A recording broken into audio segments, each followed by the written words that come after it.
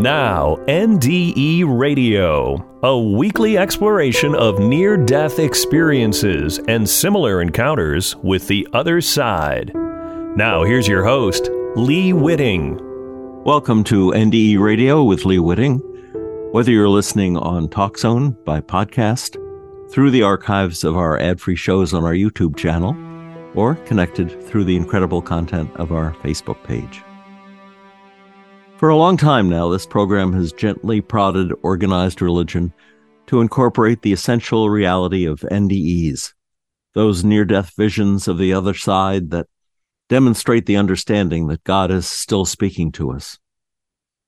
Along with all the veridical evidence that out-of-body experiences prove are real, comes the basic understanding, taught as well by the great religions, that our duty is to love God and show compassion and love to one another. But the 2024 New Year is bringing with it a whole new politically entwined crisis in the Christian community, as some pastors and their congregations turn away from the teachings of the New Testament Jesus in favor of Old Testament themes of racism, misogyny, and bigotry. Like the Pharisees Jesus condemned, some churches claim to be teaching the will of God while feeding their congregations divide and conquer beliefs in racism, sexism, homophobia, greed, and even eye-for-eye violence against others not of the same tribe. One recent example came when the Bible-thumping Speaker of the U.S. House of Representatives, Mike Johnson, said God has appointed him to be the next Aaron. In the Old Testament, Aaron was the mouthpiece for his brother Moses. Apparently, Speaker Johnson forgot that it was Aaron who wound up taking all the gold jewelry from the Hebrews to sculpt and glorify a golden cow, a golden idol to bow down to and worship. Or perhaps Johnson realizes he is actually doing the same thing. Enamored with certain foreign dictators, some authoritarian-leaning churches now look forward to collapsing the democracy in America, a country that was established on the love-based principle that all men and women are created equal. The founders wrote, "We are endowed by our Creator with certain inalienable rights. Among these are life, liberty, and the pursuit of happiness." Aspirationally, this applies to all of us, regardless of race, religion, gender, or national origin. And this is exactly what NDEers teach as well, that God loves us all and wants us to do the same. So why are some churches evangelizing in favor of racism, anti-Semitism, Islamophobia, and other forms of bigotry instead? When pressed, some will claim they are doing the work of the devil for the sake of bringing on the second coming. But we don't have to drive the family car off a cliff like some depressed teenager trying to get daddy's attention. What they're forgetting is Jesus returns at the second coming to separate those who do evil, even if they do it in Jesus' name, from those who do good. Jesus returns to separate the goats who bring on the end times from the sheep who try to preserve God's will on earth. As Jesus told his disciples in the Gospel of Matthew, chapter 25, "When the Son of Man comes in his glory, and all the angels with him, he will sit on his glorious throne. All the nations will be gathered before him, and he will separate the people one from another, as a shepherd separates the sheep from the goats. He will put the sheep on his right, and the goats on his left. Then the king will say to those on his right, 'Come, you who are blessed by my Father, take your inheritance, the kingdom prepared for you since the creation of the world. For I was hungry, and you gave me something to eat. I was thirsty, and you gave me something to drink. I was a stranger, and you invited me in. I needed clothes, and you clothed me. I was sick, and you looked after me. I was in prison, and you came to visit me.' Then the righteous will answer him, 'Lord, when did we see you hungry and feed you, or thirsty and give you something to drink? When did we see you a stranger and invite you in, or needing clothes and clothe you? When did we see you sick or in prison and go to visit you?' The king will reply, 'Truly I tell you, whatever you did for one of the least of these brothers and sisters of mine, you did for me.' And then he will say to those on his left, 'Depart from me, you who are cursed, into the eternal fire prepared for the devil and his angels. For I was hungry, and you gave me nothing to eat. I was thirsty, and you gave me nothing to drink. I was a stranger, and you did not invite me in. I needed clothes, and you did not clothe me. I was sick and in prison, and you did not look after me. And they also will answer, Lord, when did we see you hungry or thirsty, or a stranger, or needing clothes, or sick in prison, and did not help you? He will reply, truly I tell you, whatever you did not do for one of the least of these, you did not do for me.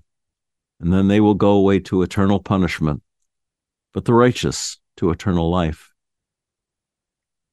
Well, believe it or not, there are churches out there today who are telling their congregations that only Christians are the sheep that get saved, and all other religions are the goats. Clearly, that is not what Jesus said. And NDEs affirm there's no religion in heaven, only love. The Gospel of Matthew continues, when Jesus had finished saying all these things, he said to his disciples, as you know, the Passover is in 2 days, and the Son of Man will be handed over to be crucified. Then the chief priests and the elders of the people assembled in their palace of the high priest, whose name was Caiaphas, and they schemed to arrest Jesus secretly and kill him. But not during the festival, they said, or there may be a riot among the people. This is the same crime some priests and pastors of today are actually accomplishing to please their wealthy sponsors and the lie-to-gain power politicians. They are murdering the teachings of Jesus concerning compassion and love for others, murdering God's will all over again. When a billionaire implies there are not enough white babies being born, and a wannabe Hitler responds that migrants are poisoning the blood of America, and then these pastors and their congregations say amen to that, we are not only hearing the rebirth of World War II fascism, we are also indulging the echoes of Holocaust Schadenfreude.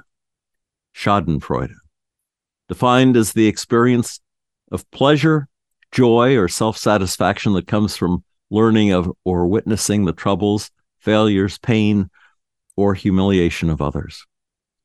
It is a compound of the German word Schaden, meaning damage, harm, and Freude, meaning joy.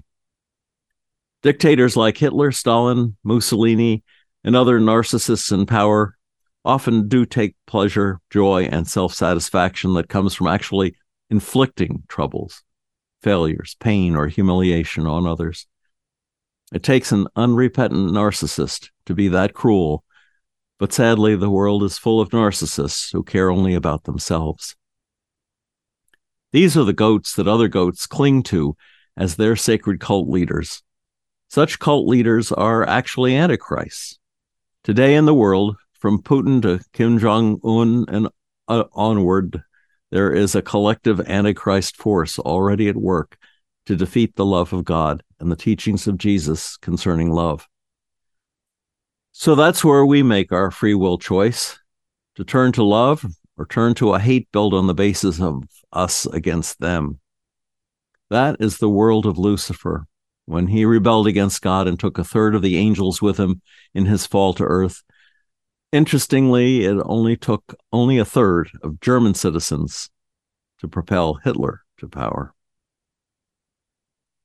People all the time are asking, why doesn't God help us out of this mess? There is a limited but very important free will gift involved in the answer. We may not have much free will in the ordinary situations of our lives, but when it comes to choosing or not choosing to embrace the love of God, free will is there, just as it was in the spiritual lesson of Adam and Eve. To test humanity, as with Adam and Eve, God gave us the free will choice to join with the light or reject the light, to share love with others or only love ourselves. One leads to life in God's love, the other to an isolation from that love. I do believe it's not God who punishes us, but we do it to ourselves. When in our life review we see what we've done, we have the capacity to condemn ourselves to hells of our own making. But listen, is God still speaking to us? While God has every reason to be upset with us, it turns out God is still speaking to us. We know this in large part because of the thousands of near-death experiences that are happening every day throughout the world to people of all religions and to those with no religion at all. NDEs speak of how much God loves each and every one of us. Meanwhile, the frighteningly negative, distressing near-death experiences we sometimes hear about demonstrate how we will suffer if we choose to cut ourselves off from the love of God our souls yearn for, even when we feel we are unworthy. The fact is, we are all unworthy of God's love. Still, if we let God know we want to do practice love, even as Jesus said, by so little as giving one of his disciples a cup of water, then God will know we do indeed want to enter into the light. Now, let me be clear. We don't need to die in order to learn about love firsthand for ourselves.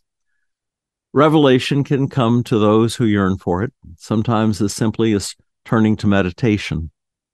A few weeks ago, I read a short experience from the Files of Ions on just such an example, so let me repeat it here. The experiencer wrote, "Believe it or not, I was meditating. It was my first time meditating. I always wanted to learn how. After some tips from a friend, I tried again when I found myself home alone, which is rare when you have 3 kids. I had believed I had to be dead to find myself in heaven. I 100% know it wasn't a dream.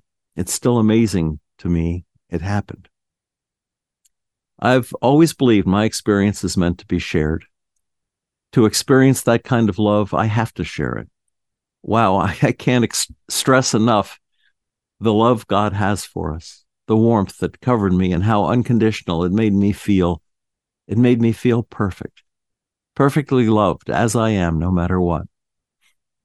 You hear people say they don't want to come back to this earthly life. It's true. I believe if Jesus had given me the option to stay in heaven, I think I would have stayed. Knowing God is waiting for me after this life makes it challenging to go to live this earthly life, because here is nothing like heaven, obviously. What I try to do is share God's love and grace. The only thing I have now after my visit is that I no longer fear much. I believe we were meant to live with no fear, to live like no one is watching. I heard someone say recently something to the effect of, "You have to live this life to get to the next life," meaning to get to heaven. Such a true statement. I know this is long enough. I just get so excited to share. Here's my testimony. I find myself walking on green grass, the most beautiful, greenest green I've ever seen. I notice the colors are so bright and vivid, so gorgeous, incredible, so unimaginable it's difficult to describe. I see a picnic table where a man and a boy sit. I begin walking toward them. I notice a feeling of unconditional love so much stronger than I've ever known. It feels like a warm, tingling blanket covering me. There's absolutely no question I am very much loved here. I feel so perfect. I feel so wanted here, like I belong, almost as if I was lost for a long time, and now happiness is in the air because I'm found. I know this place is heaven. As I get closer to the picnic table, the man stands up. I glance at the boy, whose hair reminds me of my son's hair when he was younger. The man takes a step towards me and begins to open his arms to his side. I'm not sure who he is. At first glance, I think maybe David, because he looks similar to some pictures I've seen. As his arms lift higher by his side, he says, "We are waiting for you." I take a step back and realize this man is Jesus. He doesn't look like the pictures I see normally of him, with a long beard and long hair. He has sandy blonde hair, short beard, blue-green hazel eyes.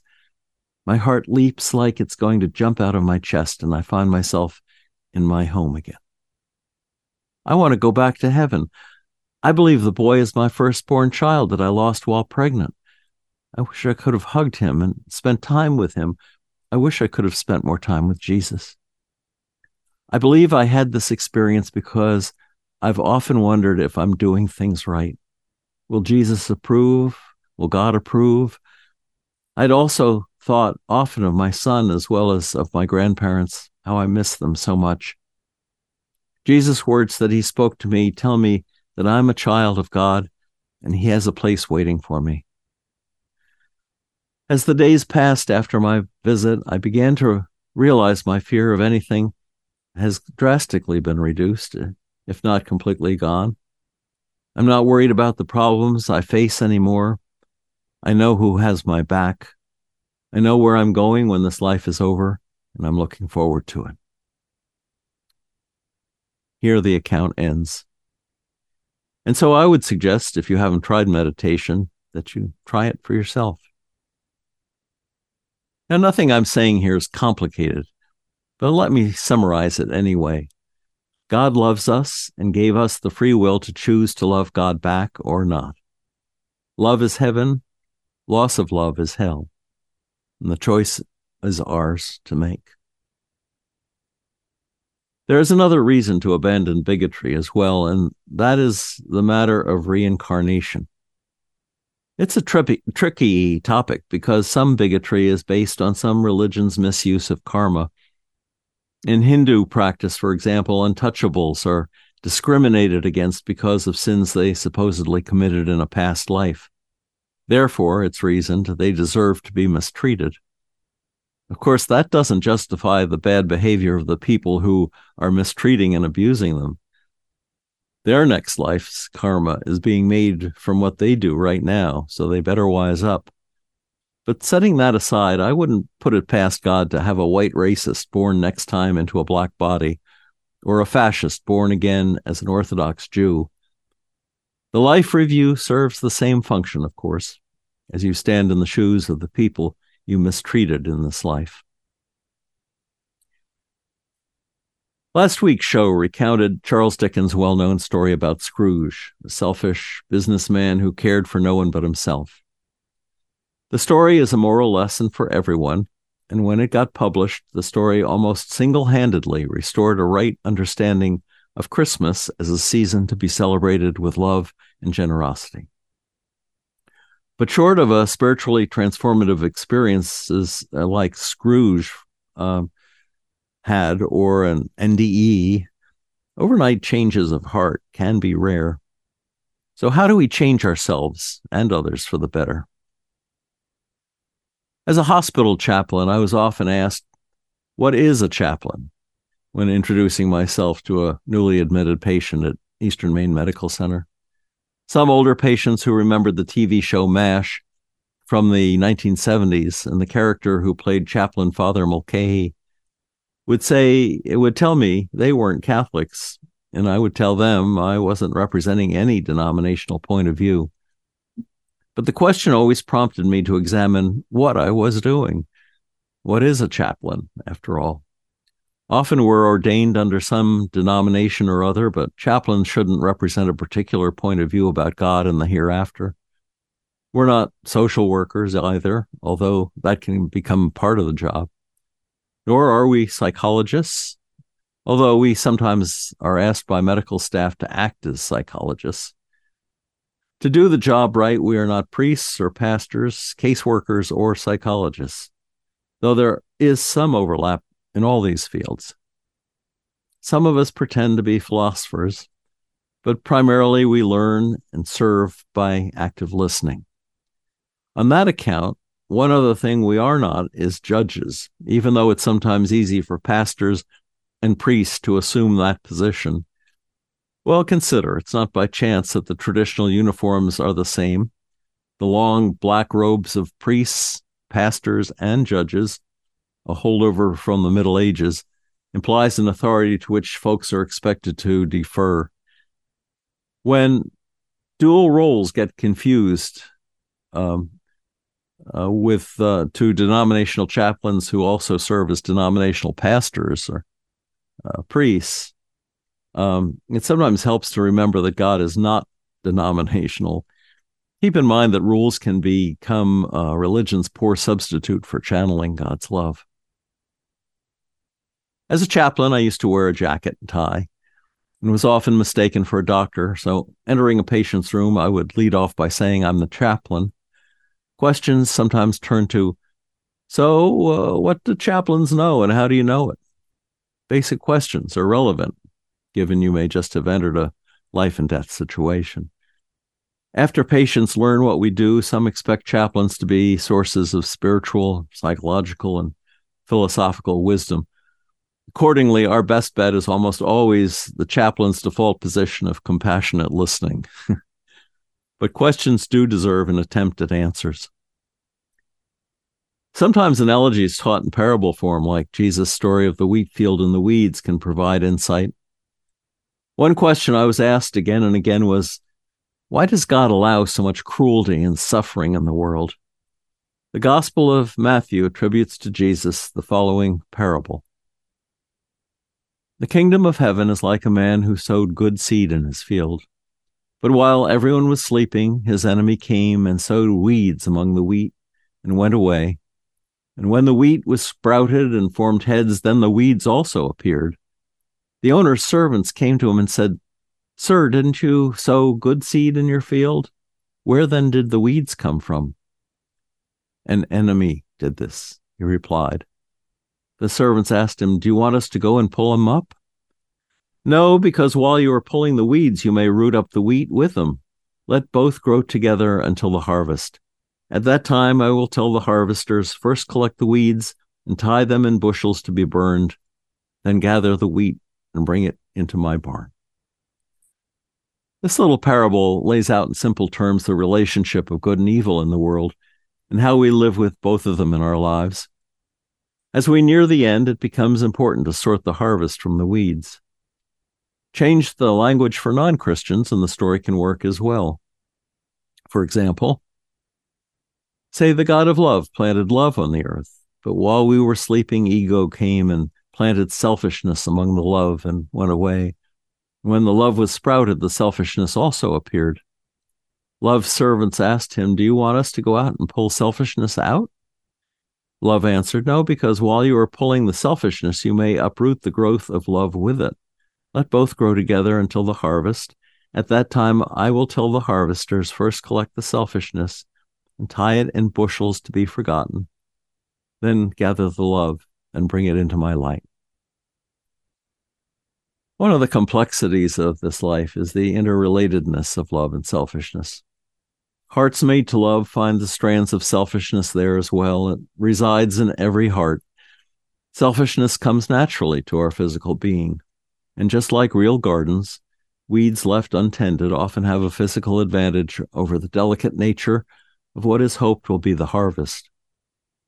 But love, with a capital L, God, has chosen not to intercede, as if the weeds are intended to make the results of the harvest clear.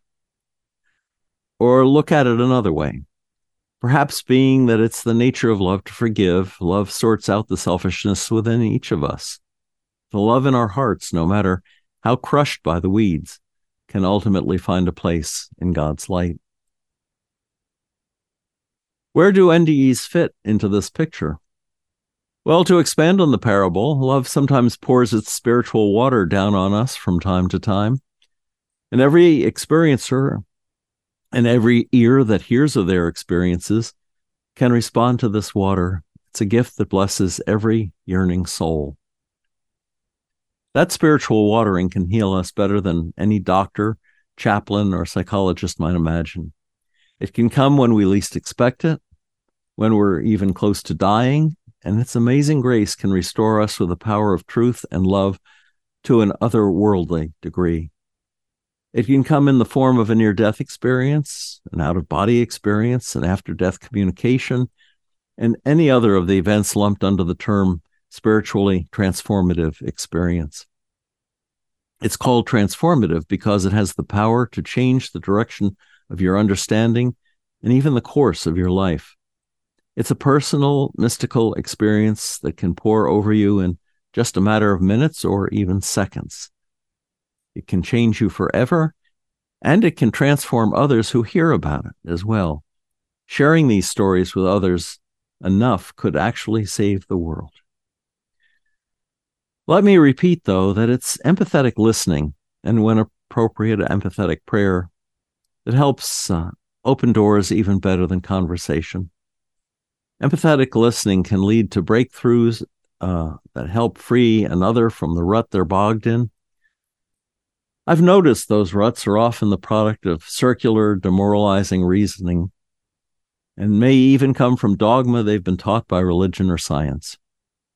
But many folks who ask to see the chaplain or need a visit from a friend are not looking for answers so much as having the company of a compassionate companion. Most answers to the inherent whys in life get summarized in the wordless expression of spiritual love. Nothing so powerful as the reminder of love we can present through empathy, especially since spiritual love is the truth we are all seeking in the end. The point of all this is to say we are all chaplains to one another, and it benefits friends, enemies, and yourself alike to employ listening, deep listening, as I try to do in my job. Those years I spent listening, I hate to admit, probably taught me more about God's love than the patience I listened to got from me, although I did my best to return the favor. Anyway, those are my suggestions for healing yourself while helping others. Combine personal meditation with the teaching power of NDEs and the healing power of compassionate listening. You'll be helping to heal the world in 2024. Well, thanks for being there. If you'd like to hear this show again or any of our more than 500 archived ad-free NDE interviews, go to TalkZone's NDE radio site and hit the Past Shows button, or go to our YouTube channel, NDE Radio with Lee Whitting, where you can subscribe to and comment on the complete NDE radio library. And be sure to check out our NDE Radio Facebook page. Just search NDE Radio with Lee Whitting on your Facebook app and listen next Monday, 11 a.m. Eastern at TalkZone for more NDE Radio. I'm your host, Lee Whitting, saying thanks for listening.